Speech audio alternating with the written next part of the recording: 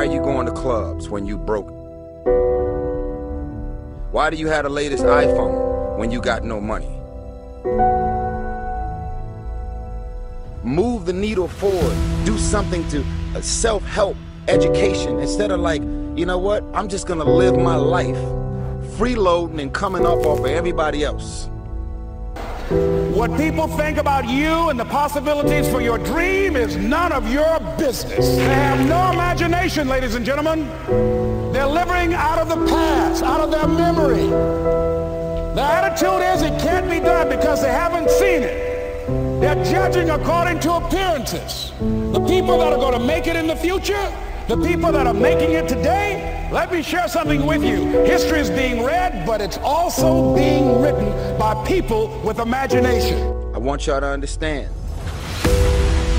Never, ever allow anybody to make you feel bad about being so blessed when you work your ass off to live your life and lifestyle. Feed your kids, feed your family.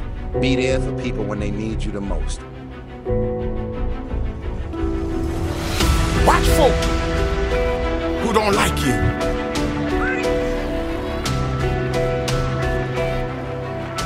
They smile in your face.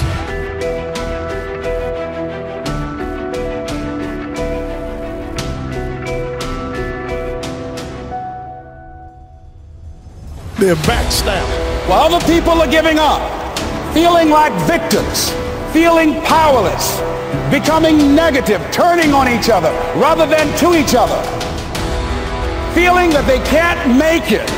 Be ye not conformed to this world, but be ye transformed by the renewing of your mind with the mindset of that it's possible. I can create a new life, and it's necessary that I become actively involved in becoming a positive force in my life and on the planet. And it's me, yes, it's you, pulling together, working together to create this brand new future. And it's going to be hard. Easy is not an option. But if it's hard, we will do it hard. Whatever is required to snatch victory from the jaws of defeat.